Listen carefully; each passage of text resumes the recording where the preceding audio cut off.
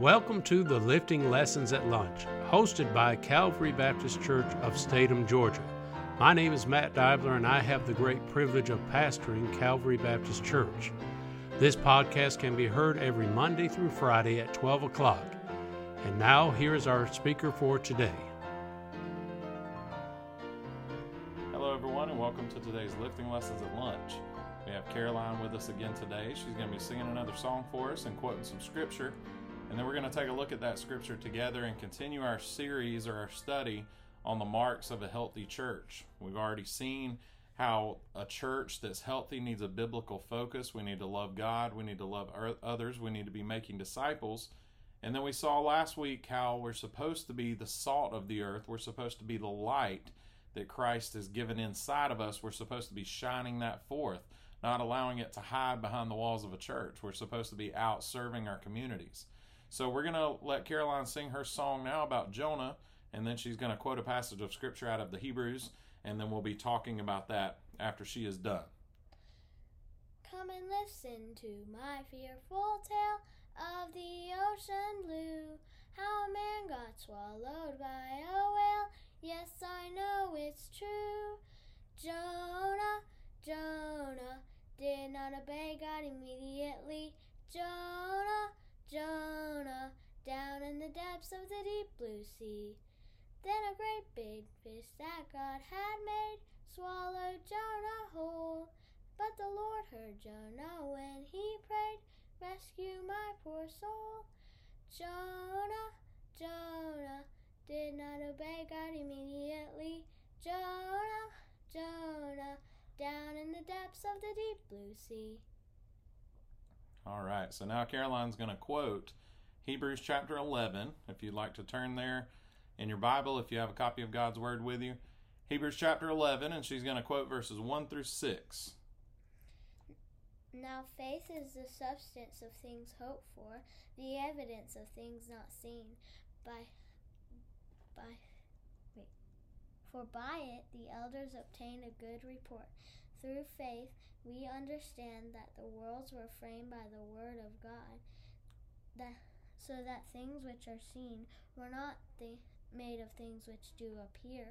By faith Abel offered unto God a more excellent sacrifice than Cain, by which he obtained witness that he was righteous, God testifying of his gifts, and by it he, being dead, yet speaketh. By faith Enoch was translated, that he should not see death, and was not found, because God had translated him. For before his translation he had this testimony, that he pleased God. But without faith it is impossible to please him. For he that cometh to God must believe that he is, and that he is a rewarder of him that diligently seek him. Hebrews 11, 1 through 6. All right, thank you, Caroline. So we're going to talk about the next birthmark of a healthy church, or mark of a healthy church, and that is a church has to be a people of faith. We see in this passage that the Bible starts out immediately in Hebrews chapter 11, and it says, now faith is the substance of things hoped for, the evidence of things not seen. So we have faith in things that are things that we hope for, the things that we haven't seen as of yet, but we have faith that God is going to bring those things to pass. How can we have faith as a church? How can we have faith as a people, individuals that believe in God? We can have faith because God's given us the scriptures. We know the things that God's done in the past, and we can see God's evidence in our life. We can see him working all around us. We can see him in creation. We can see all of these things, and because of that, we can have faith. Now, we have to have faith as a church, and we have to show that faith to the outside world. If the world sees that we just collapse when bad things happen to us, and we don't show that we have faith in God, that's when they turn away. That's when our light is dimmed. We have to have faith. The Bible tells us a little bit here about Abel and Cain, and how Abel offered a more excellent sacrifice than Cain. That's because he followed what God had given them to do. He brought up a sacrifice that was something that was dear to him. I'm sure the land that he offered was dear to him, and he gave that to God. He gave the most precious possession to God, and God honored that. We see Enoch was translated, and that he had this testimony before his translation that he pleased God. If we have faith, we're going to please God, because it tells us in verse 6, without faith it's impossible to please him. Enoch pleased God because he had faith. If he had no faith, the Bible would not say in verse 5 that Enoch pleased God, because verse 6, but without faith it is impossible to please him. For he that cometh to God must believe that he is, and that he is the rewarder of them that diligently seek him. We can have faith because we know what God's done in the past. We can have faith because we know what God is doing presently in our lives. We can have faith because we know what God is going to do in the future. I may not know what's going to happen tomorrow, but as the song says, I know who holds tomorrow. I know that God is always future. I know that God is always ahead. God always knows what's going on. He's not up there fumbling around and twiddling his thumbs because he doesn't know all the things that's going on in the earth. God knows exactly where we are. God knows exactly what's happening, and God knows exactly what is going to happen. Sometimes we fret about who's in the White House or what the Democrats are doing, what the Republicans are doing. We get so out of sorts over all these things. Can I tell you something? God is in control. All we have to do is have faith in him. That's all he's asked us to do. He saved us, didn't he? So if we know him as our Savior, we should be able to have faith in him. Not just because of the things we've seen, but because of the witness that's inside of us. When we're saved, the Holy Spirit indwells us and provides witness of our salvation, of the faith that we should have in God. So without faith, it's impossible to please God. As a church, without faith, we're never going to please God. We're never going to reach our potential and be as effective as we can as a church if we don't have the faith that God requires of us. Without faith, it's impossible to please him.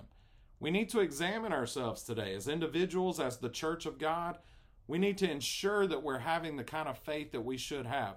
When we lose it, when we start to say, oh man, I just don't know what's going on.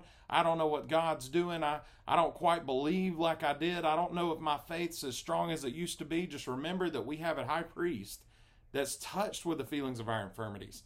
He understands the things that we've gone through. The Bible says that he was tempted in all points like as we are, yet without sin.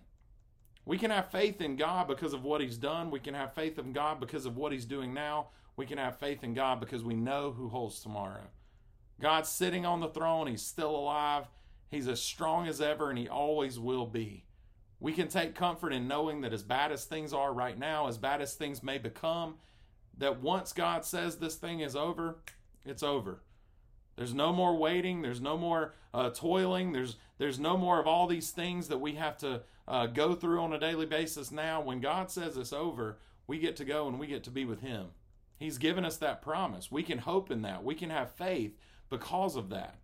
He said, I go to prepare a place for you, and if I go to prepare a place for you, I will come again and receive you unto myself, that where I am, there ye may be also. These things are temporal. I love I don't know who came up with it, but the preacher that said one time, when the Bible says, and it came to pass, that's something that we can hold on to, right? These things that are happening right now, these things that are worrying us right now, those things have come to pass.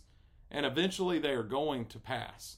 We have to have faith in God. We have to know what he's done. So we have to be versed in the scriptures. We have to understand what he's doing. So we have to be in depth with our prayers and our scripture reading. And we have to understand what he's going to do by knowing the end of the Bible and understanding what God has already revealed to us. Friend, you can trust God. You can have faith in God because he's never failed us. The same God that provided for the Israelites, the same God that brought them out of Egypt, the same God that brought Jonah out of the belly of the whale is the same God that we serve today. And he's the same God that can be trusted until he comes back to get us again. I hope that you have the faith that the Bible requires of us, that God requires of us. But I hope this has been an encouragement to you, that we can trust God. He knows what we're going through. He's not surprised. And he's always with us. The Bible says, God speaking, he said, I'll never leave you nor forsake you. We can trust him. So lean on him today. If you're having a difficult time, lean on him. If you're on the mountaintop and everything's going perfect, lean on him. In all your ways acknowledge him, and he'll direct your path. We can trust him. I hope this has been an encouragement for you. We're going to look at one more mark of a healthy church next week. I'm looking forward to that, and that'll be the end of our study. But I hope this has been an encouragement for you. Thank you to Caroline for being with us for a couple of weeks here. I've enjoyed having her next to me and quoting the scriptures. It's always a blessing to hear a young person, a child, quoting scripture and knowing God's word. It's a blessing to me as a father, but it's also a blessing to me as part of the church and one of God's children. So I hope you've had a wonderful Friday. I hope your weekend is great. We look forward to seeing everyone on Sunday morning. God bless you.